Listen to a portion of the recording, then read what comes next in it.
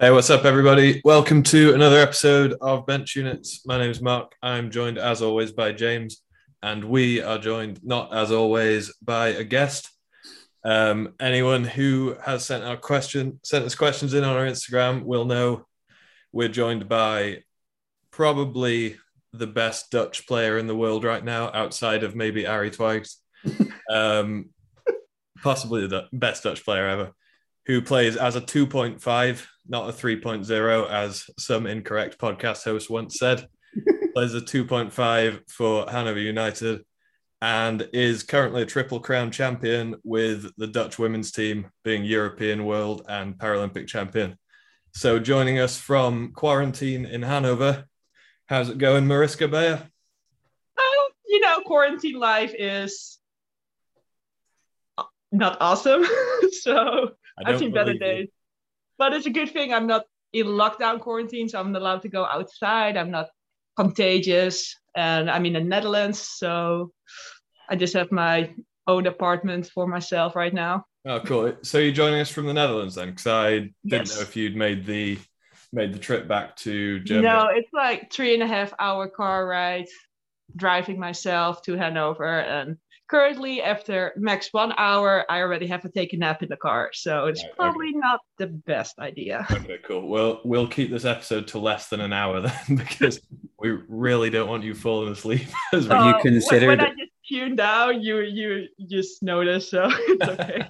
Have you considered a nap break in the middle of our episodes, Mark? Because we could be on to something there. If people listen to this enough that we had ads to play, we could put them in there and just go for a nap. Well, or we could do the thing we thought about. Time. Imagine doing the thing that we thought about at one point, where we were just going to advertise for things that weren't sponsoring us to see if we could reverse engineer it. Yeah, well, let's not get down that rabbit hole, because I feel like if our episodes get too long, most of our listeners probably take a nap midway through listening. So we probably don't want to encourage that kind of thing. Anyway, Mariska, I listed off a load of rubbish I'd made up to intro you there. Very quick thing to get us started. How would you feel potentially down the line somewhere about being the first ever Bench Unit sponsored athlete? Because as far as we can tell, you wear orange in basically every team or club you ever play for, and orange is kind of our thing.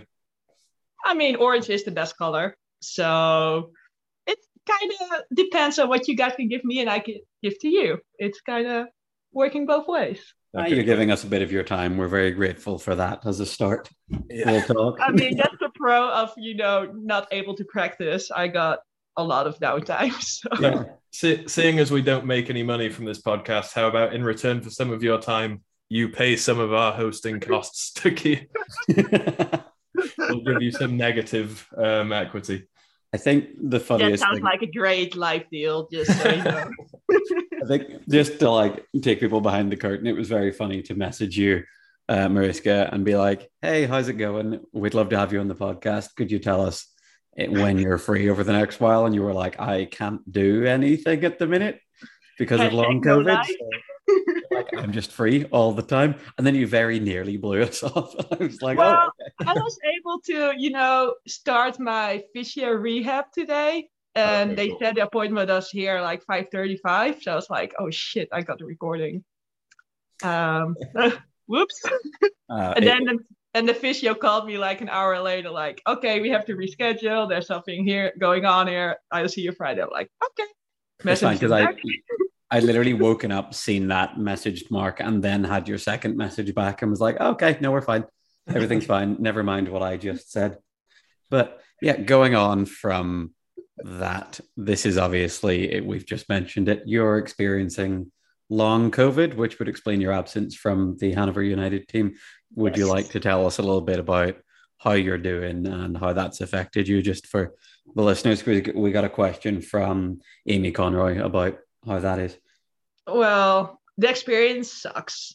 That's like all I can say. The first 2 weeks were the hardest, with like fever, not able to move from the bed to the couch, and that was just horrendous. Old year's day, so last day of the year, I was actually cleared to go outside. Woo! I was tested 2 days after each other negative, 2 times and they said, okay, you can go outside. So I actually spent New Year's Eve with my neighbors, which are cool. lovely people, because my family is like 2.5 hours away from my house. So I'm not able to go there. And I cannot take my parents that are also ill here. So I was like, okay, what I'm going to do? I already spent 2 weeks by myself, and I'm not a quarantine person. That's what I figured out. Currently, I'm still experiencing fatigue, so I'm very tired. When I strain myself or even like clean one room, I started coughing and just have to take a nap almost midway. I never experienced this in my life. So people that say it's just a flu, it's really horrendous. Like I never experienced something like this. Oh, there you go. Like I think one of the things that people said in the beginning was like, I'm young, I'm fit, I'll be fine. Yeah. There you go. I'm double vaccinated, and you have a double vaccinated. I have bad asthma, so that kind of not helps. But I cough for over a month. Like every 10 minutes, I had a coughing fit or something. Jeez. So but yeah. Just to wind back a little bit, because I think in our first episode we recorded since the new year, we kind of talked about how the COVID cases at the European Championships had gotten out of hands. Is that when you originally got COVID, or did you get it? I would say so, because at Monday evening I tested negative actually, and that's the day we landed back at Schiphol.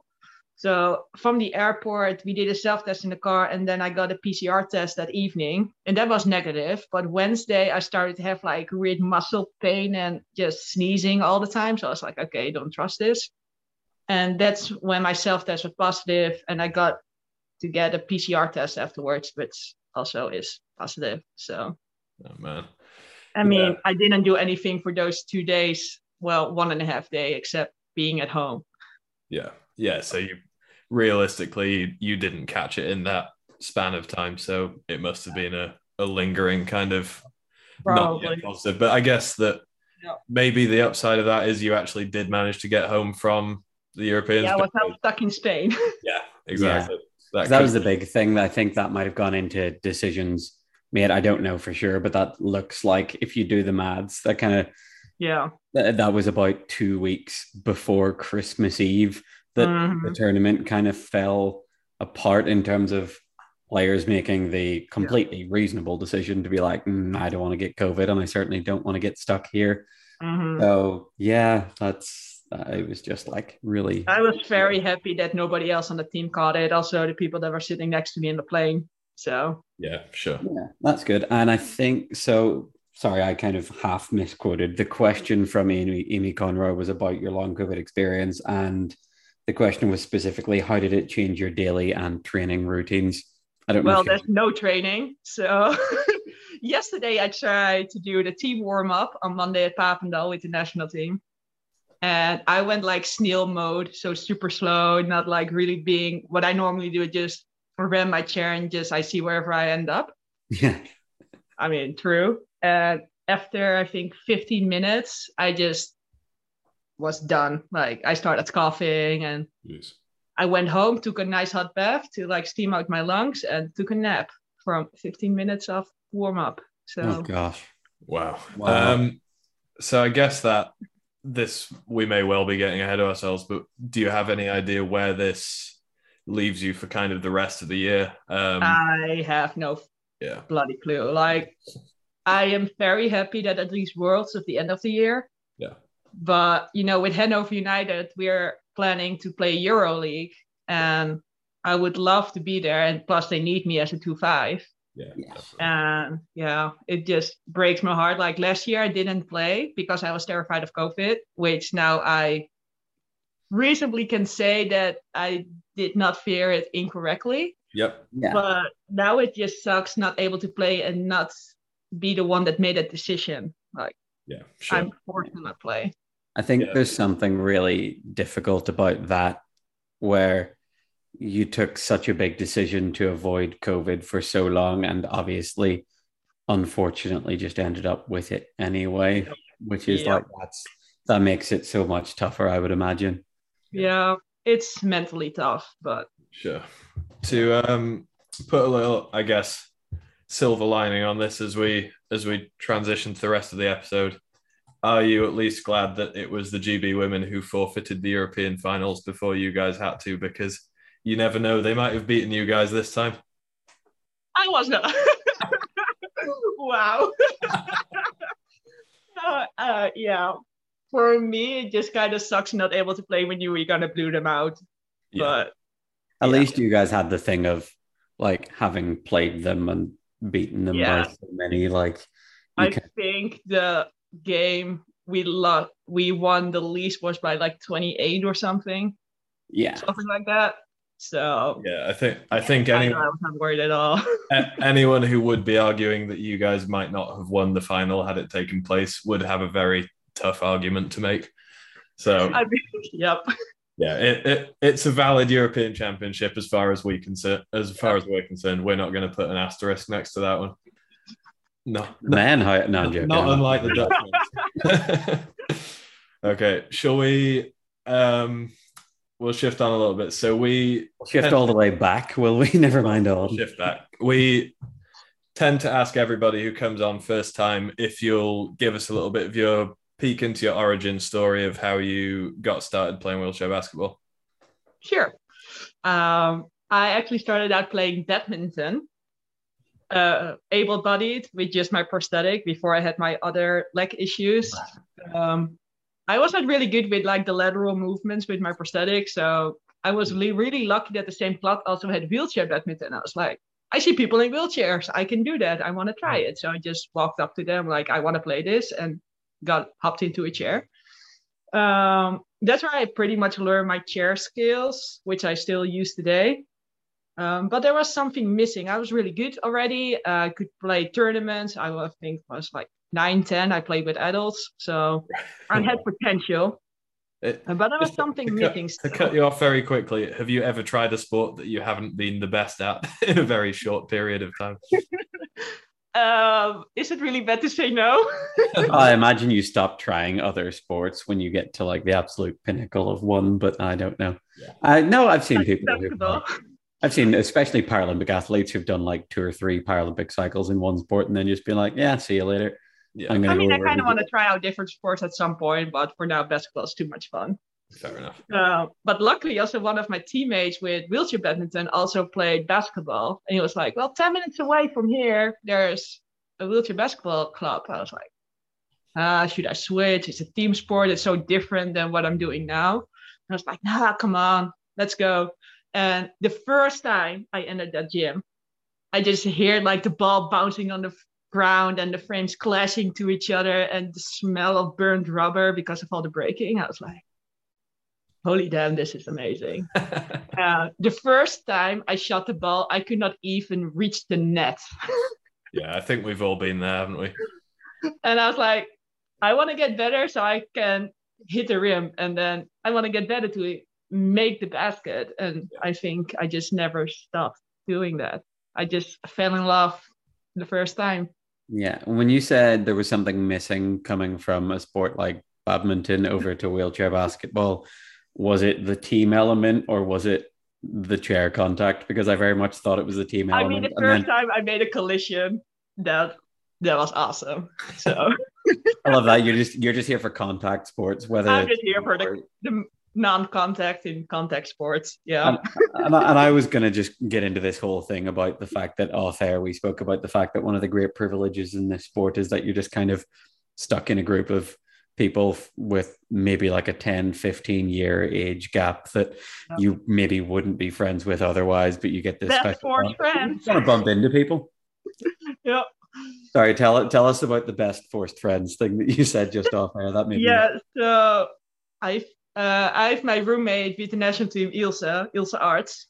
She's an amazing player. Like she's definitely the tactician of her group. And I think it was during Tokyo we were actually talking about like how you get friendships. And I was like, yeah, we definitely BFFs. And she made a remark like, yeah, we're best forced friends. Because she just kind of forced into a situation and somehow ended up being best friends. So that's basically here we are. Basically BFF. How me and James started, right? Yeah, yep. More or less. Actually, don't really know. Amazing. Yeah. And not only with the national team, of course, but also with club teams and making friends wherever you live. Yeah, sure. We've actually got a question sent in that we'll get to a little bit later. That's, I think, it kind of embodies that what we just mentioned there with making friends despite the age gap and the kind of people coming from different backgrounds. Yep. We'll get to that soon. But in the meantime, so we've kind of established you feel like you've found your niche when you found basketball, transferring over from badminton. What was kind of the pathway for you going from that first session you tried out to, say, your first experience with the Dutch women's team? And obviously we know the Dutch women's team is kind of the best program in the world currently, but what was the different state of that then as opposed to how advanced it is now? Well, when I first started out, I was just like playing the lowest level we have in the Netherlands, like the lowest of the low. But I played together with 70-year-olds, for example. Like I was there as an 11-year-old kid, and there was this guy that was in his end 60s, beginning 70s, and we played together wheelchair basketball. Who can imagine? That's what Ari plays like now. It's fine. But I was also lucky with the wheelchair basketball club that I had. We had 4 different teams in the different leagues in the Netherlands, so I could kind of naturally grow to the next level, like training a little bit more. I just started out, I think, once a week at first. And I was like, I like this. And then I was invited to like the 3rd team, and then I grew to the 2nd team. I think I started out in 2002 officially as like registered club player. And in 2006 or 7 was the first time with U22. Right. We went to Stoke Mandeville, the Holy Grail. What a place. The start of wheelchair basketball. And I was like, okay, this is cool. My first training camp was there. And in the year of 2007 was the road to Beijing. Sure. And there was an open selection training. So all the girls and women were invited to Papendal to try out for the national team. Like, okay, let's do this. And the club actually arranged a fan. So all the women of the region I was living in just hopped into the bus, all the chairs in the back, and let's go have like 2 days of practice and let's see who ends up. I think they selected there 16 people, 16 or 20. And I was super surprised that I made a cut. Like I was super young. I was 14 or 15 back then.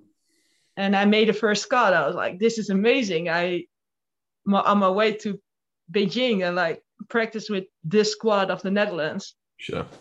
That year I started training a lot more. National team was 2 times a week, Tuesdays and Sundays, which was hard to combine with school because I had school on Tuesday and practice was 2.5 hour drive plus traffic. So that bloody sucked. But yeah, my school was really helpful. I could skip school. They made different arrangements for me so I could do labs at different times. So I was really lucky there. But that year I was not selected for Beijing, but I was at 13, 14, so I was reserve. I actually read back an article from back then from the high school newspaper. And I told them, like, look, in London 2012, I'm going to be at the games. Like, this is not going to happen anymore. But not knowingly that in 2012, I was not only playing at the games, but I was a starting 5 at the games. Yeah. So in 4 years, I tried my best to evolve myself, to say, and just stand there with the national team and just thinking about that path and going full-time practice and graduating high school, finding university was, exciting. But so that must have been a really intense 4 years. And this is, I guess, something we'll come back to as we talk through things. But one thing that I think is interesting is what you said about the national team training effectively being twice a week. Back then. Back then. You're cut it down to 1 now. Yeah. You don't need the practice time at this point. So you're effectively doing a lot of your kind of individual improvement and, working on stuff at club level and then trying to take it forward to the national team. So definitely. Were you playing in the Netherlands in those 4-year span? Yeah. Is that when because you will have gone to Germany, I think, post London or post Rio, is that right? Yeah, I actually went to Germany after Rio. Right. Yeah. Okay, cool. Yeah. So the club level really helped out.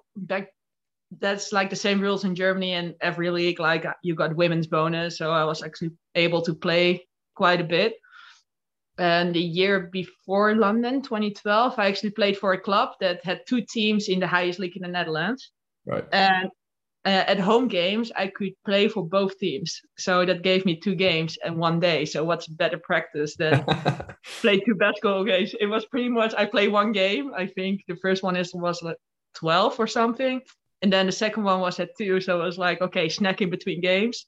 And then after the second game, the person behind the bar already knew I was coming and he would have like food ready for me. So I could just hammer down my cards. That's a real home advantage there, knowing the guy in the cafe. You always make friends with the guys in the cafe. Oh yeah, that's yeah. They will hook you up. That's the move. Between not making the team in 2008 and then making the team 4 years later, did you make any big changes, or was it just a byproduct of growing up and sort of developing further? Obviously, growing up, high school as well. Yeah. I grew up, of course, but I also moved to Arnhem, where the National Olympic Training Center is, and I went full time at 2012. So after World Championships is 2010. I said that wrong. I went full time in 2010. After Worlds in 2010 in Birmingham, I think. Yes. You've visited some terrible places in the UK. Yeah, if your only impression of England is Birmingham and Stoke Mandeville, can I just say I also went to Exeter 2 years ago. Oh, well, slightly better. Yeah, slightly better. But also, I would just like to say, as an Irishman, that is a true reflection of England and how bad it is. Yeah, so I think training full time starting 2010 definitely improved my game a lot. Like being trained by Gert-Jan and Irene on a daily basis. And back then it was mainly guys that were at the daily program, just gave me such an advantage compared to other people that not have that chance to do. Sure. Nice. Okay, cool. We've got so many questions in this time that we're going to throw a couple of them kind of in the flow of the conversation. But this is from your teammate Jitske, who has asked, who did you look up to when you started playing basketball? When I first started the national team, there was this powerful woman, Elsbeth van Oostrum, the old number 15. Right. Well, just by chance that I also wearing 15. And I was like, she is amazing. Like, she can play defense. She can shoot from everywhere. I was like, I want to be that person. Like, I want to be strong. I want to be flexible. Let's do this. Yeah, that was the person I kind of looked up to when I started out with the national team. Cool. And has that changed over time? Is there anybody you look at now, be it women's game currently, in the past, or men's game? Is there anyone you look at now and you think, I maybe not look up to because you're very much at the top of your field, but do you look at anyone and think, I could incorporate some of what they do into my game? Yeah, I think it's just like little bits of players, because right now I develop my own style. Mm-hmm. And I don't want to really change my game, but I do want to improve. Like, for example, the calmness of Tommy Beume is amazing. Like the threat he just has by his body language. I was like, I'm trying to kind of incorporate that, but just like little bits and pieces of other players. If you need a reference for calmness, can I recommend you Abdi Jama? Oh yeah, he is ice cold. Holy. Oh, you'd also need to change your seating position so it looked like you're in a recliner or something. So maybe I swear there's a lever on that guy's basketball chair at some point that he can just kind of. It's. I mean, right now I'm already on a couch, so it's kind of more like in a chill position. I'm gonna say it with a pot full of tea. I mean, it's slowly getting empty, so I might. All right, we can have a break. It's fine. Also, you mentioning Abdi's just reminded me that we're playing Malaga this weekend, and I was looking at the stats, and I was like, Abdi hasn't had a big game in a while. Oh no! Oh no! Yeah, he got 28 points. It'll 28 points on like 6 shots somehow. No, mind you guys shut Maciek down the other weekend, so maybe that's your defensive thing: is you just find the low who shoots and take them away and see what the rest of the team does. Different than every other team's game plan. Yes. So going back to where we're at, Mariska, you obviously made the London team, and like you say, there was a massive jump in that 4 years from not making the 12 to then being in the starting 5. But it's kind of post London that the Netherlands kind of took the dominance of the women's game. So what do you think? What were the building blocks, either that you experienced in your first Paralympics or that kind of galvanized the team towards taking control of the world the way they have in the years after London? Well, I think that process actually started the year before London. That was the year that Gert-Jan and Irene both got nominated as coaches for the national team. And after London, most of the group that we have started to train daily at Papendal, or at least a couple of times a week. But yeah, when you train together, you get better together. And the year before Rio was is that correct? Yeah, the year before Rio, we were actually, how do you say that? Expected to be there every day. So we trained together 2 times a day, 2 hours with the whole squad, Monday till Friday. Yeah. So that's effectively the same routine that most professional clubs would run, right? That's probably similar to. I mean, we are getting paid to train, so we train. It's professional, yeah. It's a job. Yeah. So the secret is to catch anybody up on what was just said. The secret is if you want to get better at something, make it your job. get paid enough to do it that you don't have to do anything else on the side. The secret is for the programs adequately support your athletes to be able to go full time, and they will flourish. It's all about money, pretty much, as usual. Like everything, Yeah, we will not get too far down this because I think otherwise it'll just turn into a conversation of being like, hey, they could pay us more if they wanted to, but I'm just very lucky with our national federation. That's you guys have got it set up well, and I guess the results obviously come from the process, but do you still see the program that the Dutch women have as being ahead of the game compared to a lot of other women's teams, or do you think there are national teams who are catching you up on that front? I mean, I think we do have a lead, but as you could see at the Paralympics, like China is doing great as well. They made huge step forwards. I think GB also has a good program. They just were not lucky with how games went as well. I mean, they showed at Euros they can play really well. I think if they did the same at the Paralympics, it would be way different rankings. Yeah. But yeah, with other teams, it's just hard to tell because I didn't see them since the pandemic started. Yeah.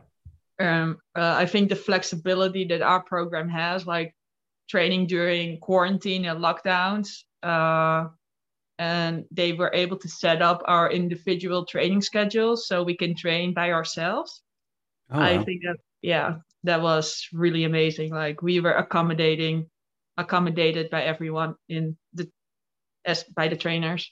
Yeah, that sounds like a huge advantage because I know most, for example, just looking at like the GB side of things, I know the women only did basically individual sessions up until like maybe a couple of months before the Paralympics. And obviously most of the guys are out getting solid training time with their clubs. But yeah, you guys effectively, as soon as the lockdown kicked in, you more or less all locked down together, right? And just I did. mean, the first lockdown here that happened from March till June, we had to train by ourselves. Yeah. But we had such a great program. Like during lockdown, I got crazy endurance and my power I got so much stronger over lockdown because I was just focusing on getting my endurance up, just biking, just do lifting or like body weight training all day, every day. Like the montage from like Rocky or something. Well, pretty much. Like I did physical tests where we were able to go to. We had like testing days, and I just blew all my PRs out of the water. I got so crazy strong. Okay. So that's such an advantage comparatively as well, considering there were a lot of people who were like unable to train, so we're in theory getting worse the whole time. Like knowing that you guys had the framework in place to keep improving in there is massive. But like all my strength training I did in my apartment and on my balcony. So it's not like I was not allowed to go to Papendal for the first 2.5 months. So, and still getting stronger was just showing like how much energy we put into ourselves to improve still. Yeah.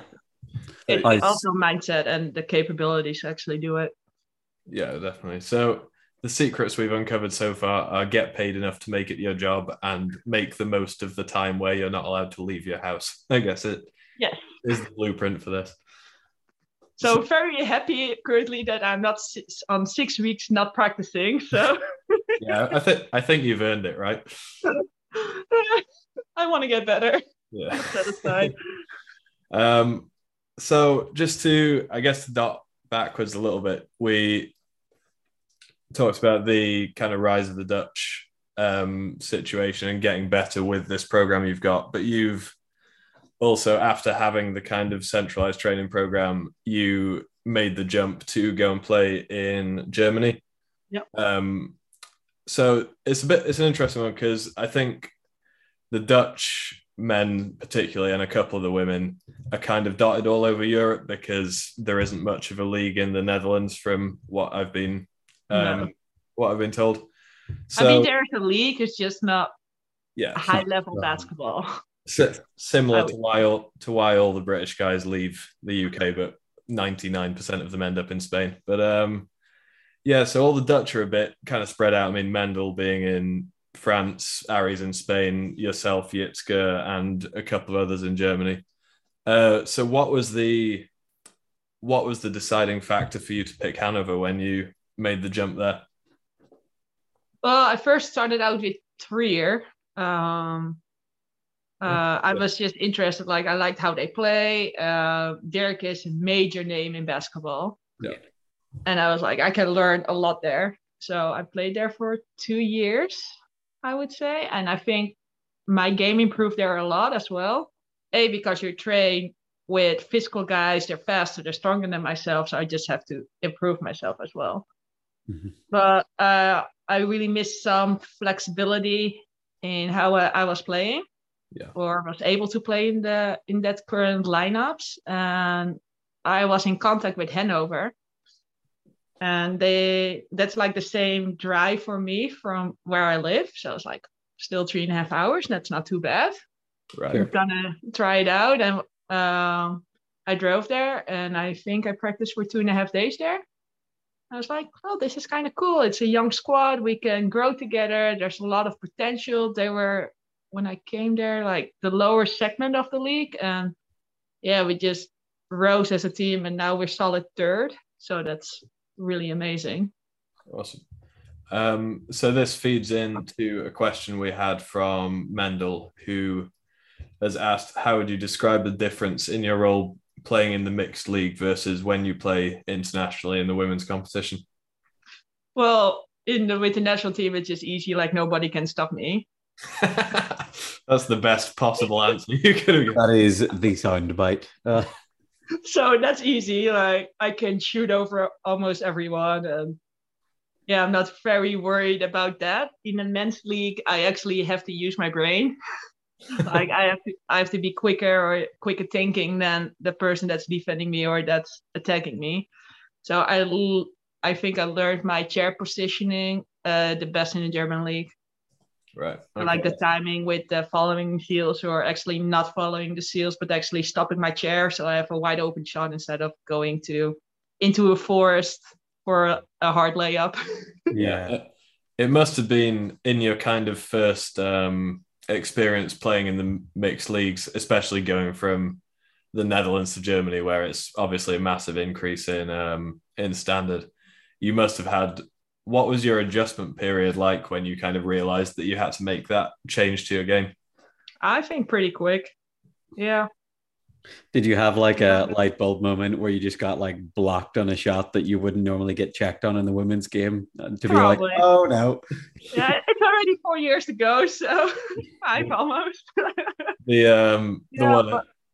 I still block other people sometimes, so that's Yeah, fair enough. kind of speak up to them. Yeah. The one I always remember is speaking to Ben Fox after he joined Albacete, and Lee had obviously been there for a long time, and then they brought Alejandro Sazuela in as well. And I remember speaking to Ben when he'd been practicing there for a few weeks, and he was like, "I haven't had a shot in the key for like the entire time I've been here." He's like, "I cannot catch the ball and get a shot up with these guys around." Yeah, it's different, but a good kind of different. Yeah. Yeah. I mean, if I can stop a 4-5 from like the Bulls or Landale or whatever other team, I'm like, I can stop everyone. So yeah, that's the thing. You have a moment when you go back into the women's game that you're like, well, apart from the fact that the ball's a bit smaller, like this is fine. I'm like, lighter. Yeah. Well, I do have to tune down my chair contact I go back to the women's. Because do you get a different whistle in the men and the women's game? Yeah, definitely. I mean, the men's game is more physical anyways. You hear a lot of the metal on metal compared to during a women's game. So I have to be a little bit more careful. Sure. Yeah. But it's got to keep being a challenge for you somehow, because based on the little soundbite you gave us a minute ago, it sounds like the women's game's getting too easy for you. I mean, that's the plan. Improve my own game, so still nobody can stop me. Yeah. That is why you practice, I guess, so that it's easier on a Saturday. Except for now. Well, I mean, I'm just making the playing field a little bit fair right now. Yeah, that's what COVID was for. You're correct. Yeah. No. Well, like you say, it might be fair right now, but there isn't going to be an international tournament until November, so yeah, that's true. Hopefully you've ramped it back up by then. Definitely. So I know James wanted to ask a little bit about your Tokyo experience, because he was obviously first-time Paralympian this time out. So I'll hand over to James for this one. Yeah, so we both, in sort of preparation for this, listened to a previous podcast that you were on with RGK. Go listen to them, I guess, if you want. Don't you dare turn this off and listen to RGK. Listen to this one again, so it counts as 2 listens compared to But yeah, so obviously you spoke about your experience there and the differences to previous Paralympic experiences, but that's what I wanted to know, because I haven't been to any others, so I didn't know like the scale of the Tokyo Paralympics compared to any other tournament I'd ever been to. Just blew me away. But what were the sort of differences in having one that had no fans and a load of testing and whatever? And did that affect how it felt for you on court, off court? Just how was your whole experience in a COVID Paralympics is basically the 5-second version of a minute-long question. I mean, to answer that short is really hard. But I would say the major difference is the lack of connection with other people. Like the thing that I like most about the Paralympics is you can see and talk to other athletes, like from different sports, from different countries, like the social aspect. I really miss that. Like in the dining halls, you were kind of like cubicled up, and you don't really have that interaction with each other. And that was like the most of the time the moments that you were able to like sit next to the swimmers of also Team Netherlands and like, hey, how are you doing? Or that aspect is what I really missed. Of course, no fans in the stands. Sure. No roaring Brazilians in the crowds, or no Dutch fans like just wearing crazy orange shit and cheer us on. The Dutch fans are kind of infamous at this point. There seems to be. It's mostly just Ari's family as well. Yeah, but they're awesome. Like most of when their family able to travel, they come. Or I have a couple of friends. They always come to tournaments. Yeah, not to have them there is quite sad. Sure. Like my adoption family of all my teammates, that they just adopt me because I have no family coming to tournaments.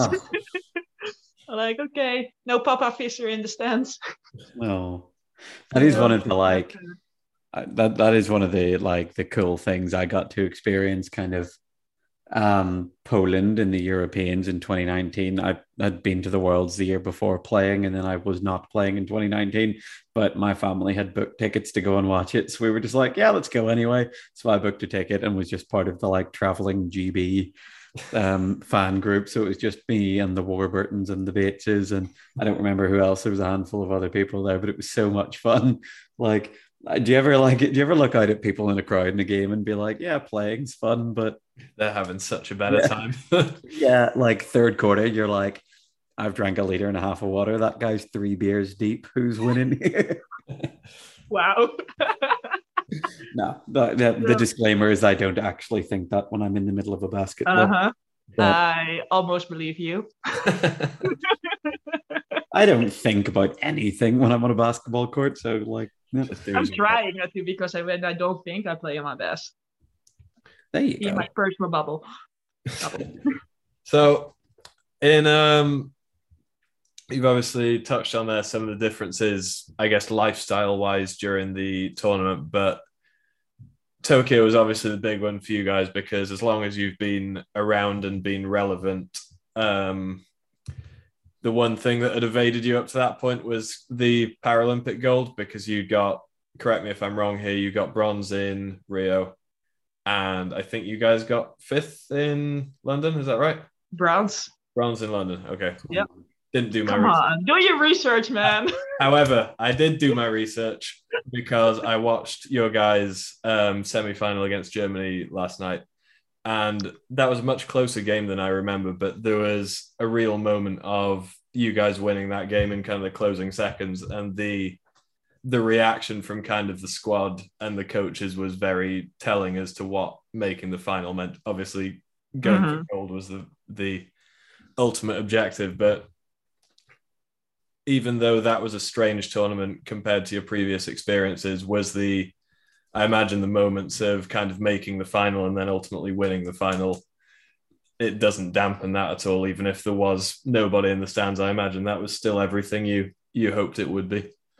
I mean, I knew that everybody that was supposed to be in the stands for us were on the live stream. They were still watching our game, just not in the gym. And yeah, we just celebrated with a team. Like, we really celebrated as a team. And I think that's really heartwarming. And still, when I think about after the semifinal, after the final, just it's so impressive. Like, that's the best feeling you can have. Yeah, sure. Yeah. How would you explain the feeling? Because obviously, tiny percentage of people on Earth ever win a gold medal in any sport, let alone kind of a relatively niche sport like our one. But for anyone who hasn't done it, which is most of us, how would you try and explain the feeling of getting the Paralympic gold medal? Well, it's when we won it, like we won the game, it was just all the adrenaline coming out of every pore of your body. Like, you could almost feel the electricity coming out of your hands, kind of feeling. The moment we were waiting in the back before the medal ceremony, there was at some point like pure serenity. Like, I trained 10 years pretty much, sure, full time for that one medal. And if you think about it, you give all your life for like a piece of metal. That's what it is. Like, it's just a medal. Yeah. When you put it like that, everything in your life to win that, and it's like, and you succeed. It was just calmness. Like, we bloody did it, and yeah, we done it. It is a strange thing that it is just a piece of metal. Like I had a similar thing with the bronze that I was like, this didn't exist to me like 3 days ago, and now I would fight someone if they tried to take it off me. Like there's a weird thing of like the amount of personal meaning that goes into 500 grams of metal. Like it is. And the first like 2 weeks afterwards, I still had to check like, is it still my gold medal? Like, it's not a dream. Like, so I still have it on my nightstand. So you didn't do the Jorge Sanchez of wearing it for a month solidly to make sure that it's still real. No.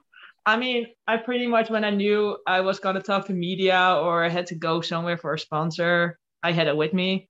Yeah. So I had it with me in Hanover. Now I have it with me in the Netherlands. So when I travel back and forth, I do take it with me. But it's not like I'm in the supermarket, I have my gold medal. Yeah. So I'd be like cash or card, gold. Like, no. I think that's the thing. If I did go out at some point when we were allowed to. I was like, I want gold, get me a beer. Well, you can do that definitely once. Yeah. No, I think if you go through the whole thing of winning one of those, as you say, there's 10 years of meaning in that medal. Like you're allowed to do whatever you want with it. Like same way I'll clown anyone on either side of the men's or the women's game for having a medal out for however long. But yeah, I don't know what I'd do if I had one of those that was gold. So I don't know. You're allowed to do whatever you want with it, I guess. You rocked up to your own wedding with the bronze one just so you had the most bling. Yeah, our wedding photographer was like, hey, could you bring the medal? I think it would make a good photo. And I said no. Yeah. He was like, do you want to do that? And I was like, I really don't want to do it. And he basically was like, oh, please, I think it would be really cool. And I was like, I'll do it for you. I don't like I did not use your that picture.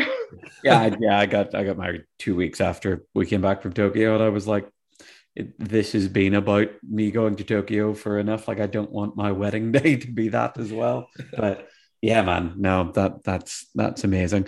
I have a very, just to change sort of direction slightly, a bit of it's as much of an X's and O's question as we're gonna get. Like you guys as the Netherlands women's wheelchair basketball team obviously have a very specific way that you guys like to play. You've got a lot of set plays that are basically dribble the ball quite high up above the 3-point line, run some crosses, you get an elbow mismatch, and then you go play defense. Like there's a lot more intricacy to it than that, but it always ends up with you on a mismatch and 2 points.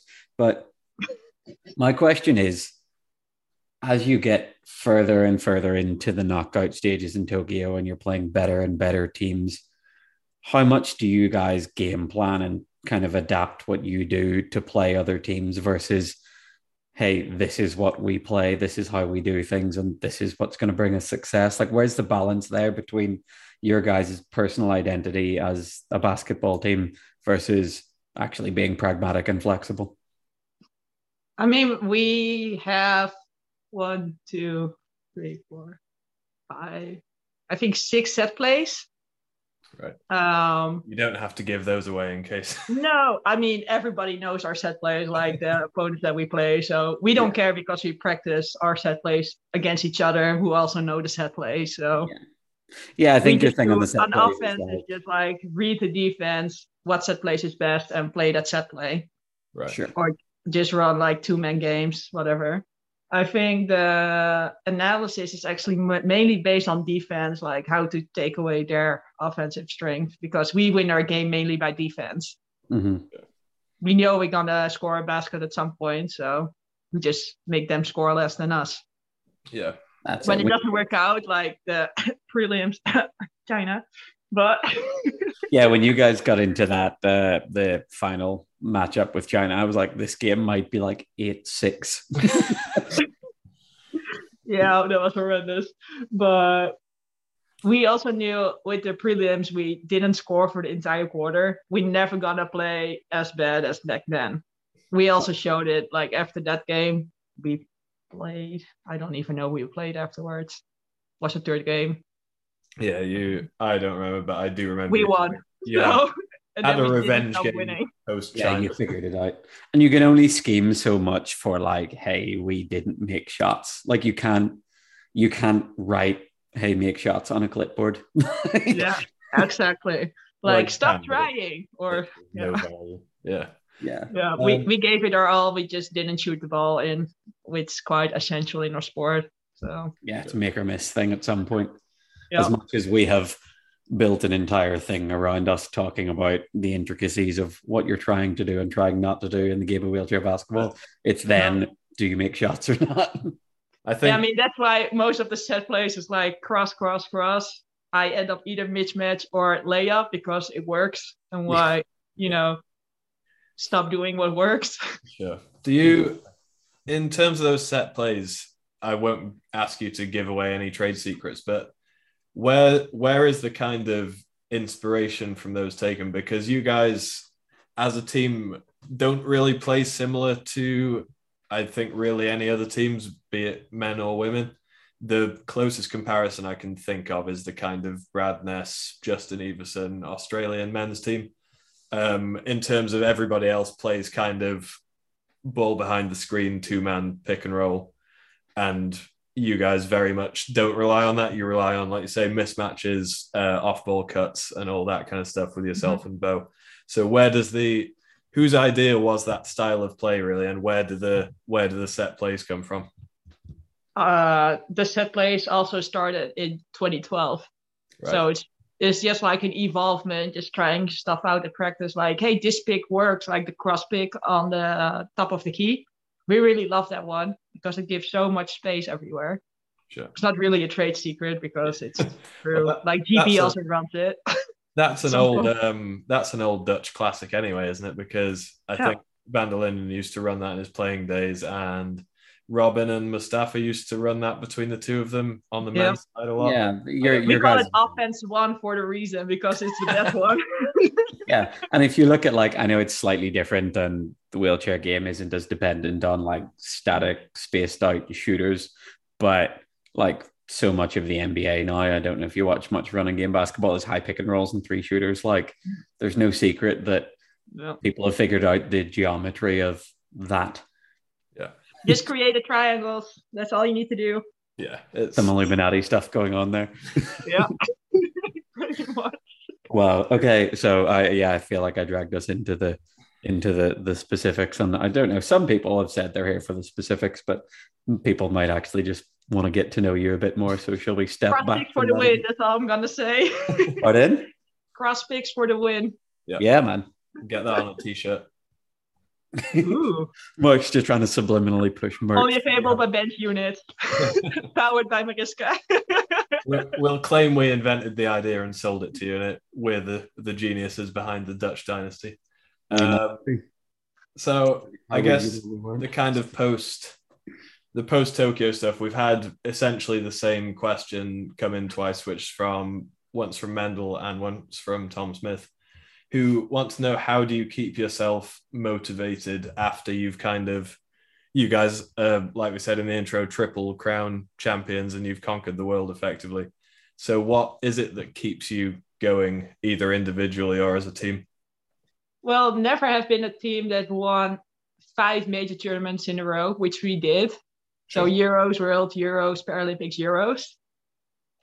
What's cooler than do it again? So I want to win another Paralympic gold, possible Worlds coming up soon. So your motivation is to keep the win streak alive as long as you possibly can again. Yeah, not till I fall apart, because I do have a set date. Like 2028 is going to be my last games. Right. Okay. Anyways, no matter how good my body still is. And why is that? Can we ask? Well, it's more like self-perseverance, because I see 2 fellow athletes that kind of keep on going, and they kind of mess up like shoulders, backs, elbows, issues with the body. And I'm just 30, and I already have some issues here and there. Like, I'm a center, so I have to be careful of my lower back, because we do everything from there.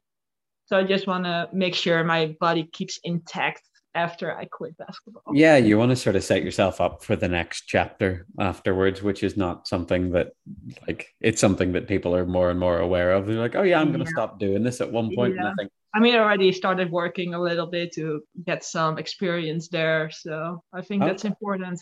Oh, cool. Well, that was one of the questions we had about from someone I don't remember who. It might have been Amy Conroy again. What are your post-playing plans? Alliteration.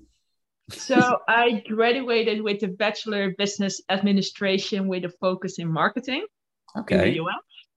And currently I'm working for the Ben Foundation in the Netherlands to kind of help raise awareness about disabled sports and how much there's possible being a person in a wheelchair.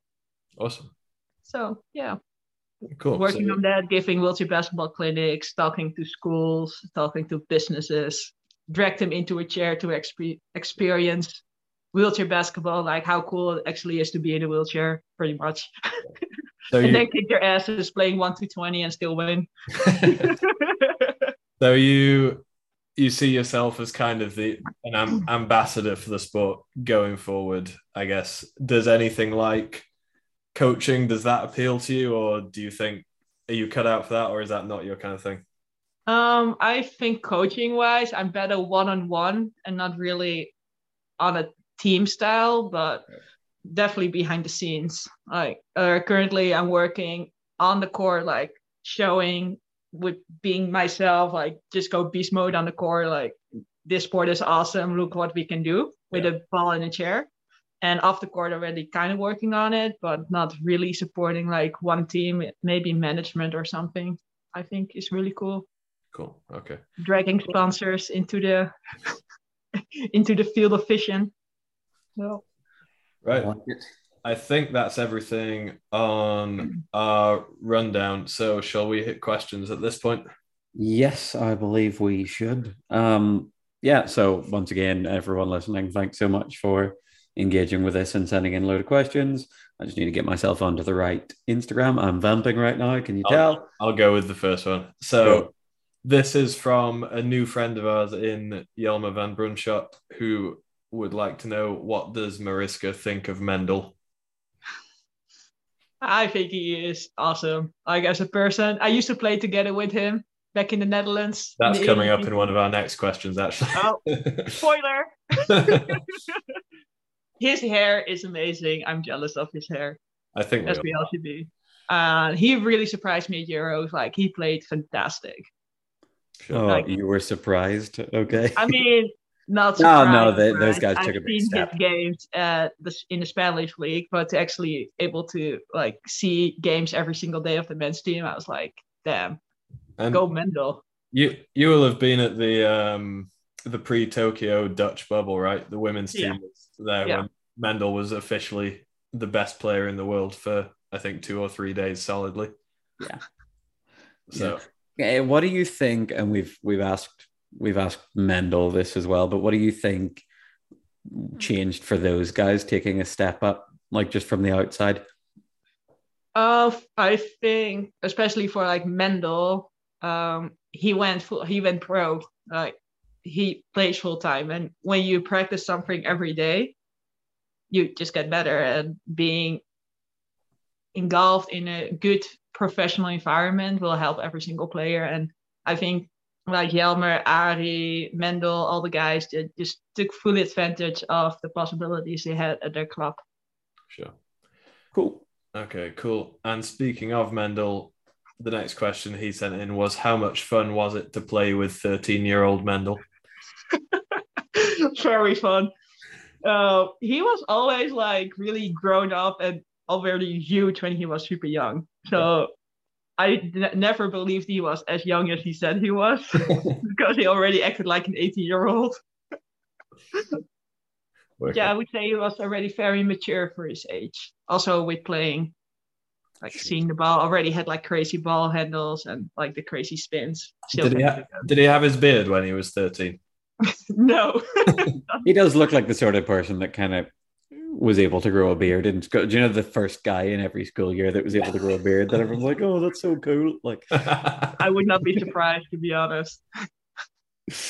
Okay. Next question from Ayaka. Do you keep all your puzzles and do them again after a while? Definitely. Look, Definitely.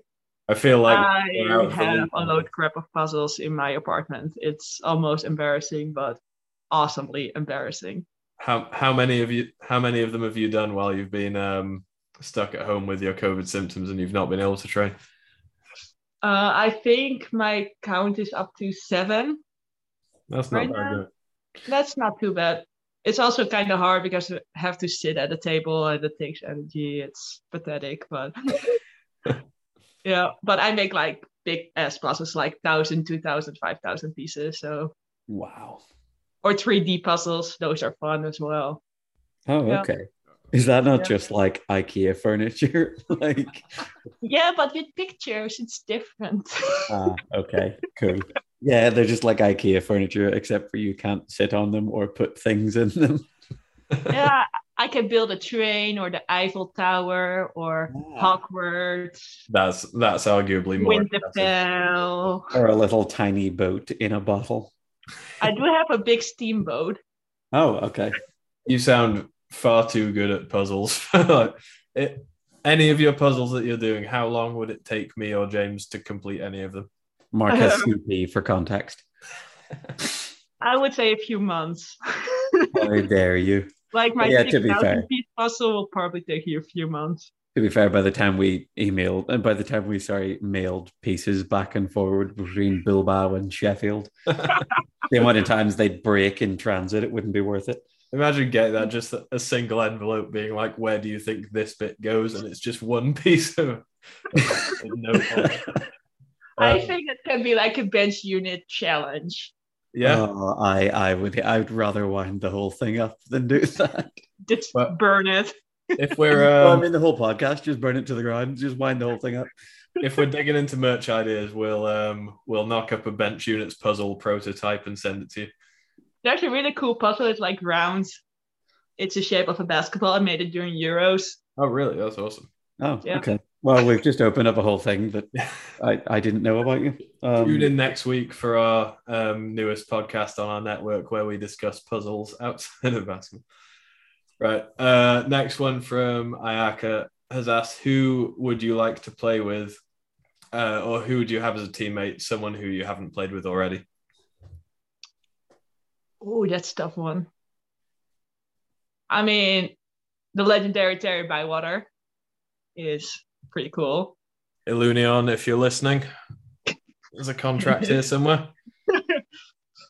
I actually played or at least trained with really awesome people. Like I trained together with Garcia already, Dirk Pasiwan, Joe Beswick, big names. At Whitewater, I played with amazing names already. Who were some of your Whitewater teammates? I mean, I played together. I trained together with the men's team, so I trained together with Jake Williams. OP was there too. Oh yeah, I would say some major names. Wow, yeah. Yeah. I guess this is the flip side. Christina Swab, I trained together with. All right, cool. Flip side to this question: is there anyone that you know you wouldn't like to play with? No, I'm joking. I would say James. No. Yeah, I'm not very good. That's fine. JK. I'll get you under the basket, but you don't need to. Is there anyone who you have trained with before or trained with regularly who you think the world doesn't know about yet, be it men's game or women's game? I would say the person that deserves more recognition is Ilse. Sure. I mean, she's also starting 5, but she's not really, exclaimed in the media, but she is an amazing player. I think she deserves more attention. Okay, that's entirely fair. I agree with you on that one. Yeah. And then I think, we've got a couple more here. Excuse me. Yes. So Tom Smith has asked, are you looking forward to a summer without basketball? I mean, first I was, but he's already now have 6 weeks of holiday or no training time. I'm not looking forward to it. Sure. Yeah, that you'll be. I imagine your individual sessions, if you're back to it over summer, will be like making up for lost time. We'll have another Rocky montage on our hands. Yep. I mean, I'm looking to like a bicycle holiday. I have my hand cycle. I have a little like thing I can attach to the back of my hand cycle. I can put a tent in it or something. Maybe we'll do a little tour. We have very different ideas of holidays. You seem way too able-bodied to need a hand cycle in my mind, but I guess you're not. I'm actually not that good in walking or biking. So we have a question from Dylan Cummings. Shout out Dylan, who said, "Where's the best place to visit in the Netherlands that most tourists wouldn't know about?" It depends what you like. Like where I live right now, it's kind of in the woods. So if you like nature, that's a really beautiful place. It's next to Arnhem. Cool. Okay. But there you go, yeah, Dylan. pretty much like Amsterdam. It's quite cool, but super touristy. But, yeah, go to cat bike, visit Ari's family. Yeah. I mean, I come from Den Helder. It's a small town all the way up north. I think it's beautiful, but when I tell people here, it's like, you come from Den Helder, it's such an ugly place. But we have like dunes, and we've got the sea. Yeah, I like it there too. But it kind of depends on your interests. I think the only place I've ever been in the Netherlands is to Papendal, and it was the usual like competition thing of arrive at the hotel, bus to the tournament, bus home, bus to the tournament, bus home, and it kind of looked like everywhere else apart from the fact that everyone was on bikes. So we do love our bikes. Like I own 3 of them, so, and a scooter and a car. You're not lacking for modes of transport. You must never get any pushing done if you got so many cars and bikes lying around. We have good bicycle roads I can do my pushing on. So, and I think last question on this one from Matt Wild has asked, which individual players do you enjoy going up against, both internationally and at club level? At club level, I would say daily practice with like Alexander Boeder, major talent. He's just fun to play against. We just have laughs and giggles and kick each other's asses pretty much. Internationally, I would say Katie Dunderdoe, if I don't slaughter her name. Aaron Hughes, Hella Freeman, always fun. Awesome. Cool. I think that wraps us then. Just check we've not missed any questions. Oh, last one, we missed one from Mendel. Do you have any teams you would really like to play for? I think you've given it away saying you want to play with Terry because he's not coming to you. You've got to go to him. I'm always open to new experiences. So right now, I think for next season, I want to stay still in Hanover. Yeah. Because also the way they support me now with this sickness and last year with kind of canceling or freezing my contract, they're really supportive of me and they try to help me out as much as I can. Cool. So I want to help them too. Sure. I'm pretty set. I didn't negotiate my contract at all for next season, but mindset is for now, like I want to play there, but for the seasons afterwards, I'm like, sure. So you're there until you find another team that wears orange. Is that the plan? Yeah, pretty much. Albacete, if you're listening. I mean, the blanket, I'm now kind of on it also. Wicked. Right. Wow. Cool. I think that's everything from us. Mariska, thanks so much for joining us. And obviously, we really look forward to seeing you get back on court, and we hope your recovery goes as well as can be hoped at this point. We'll do my best. Cool. All the best. Thank you very much for listening, everyone. Catch you next time. Peace out. Bye. Cheers.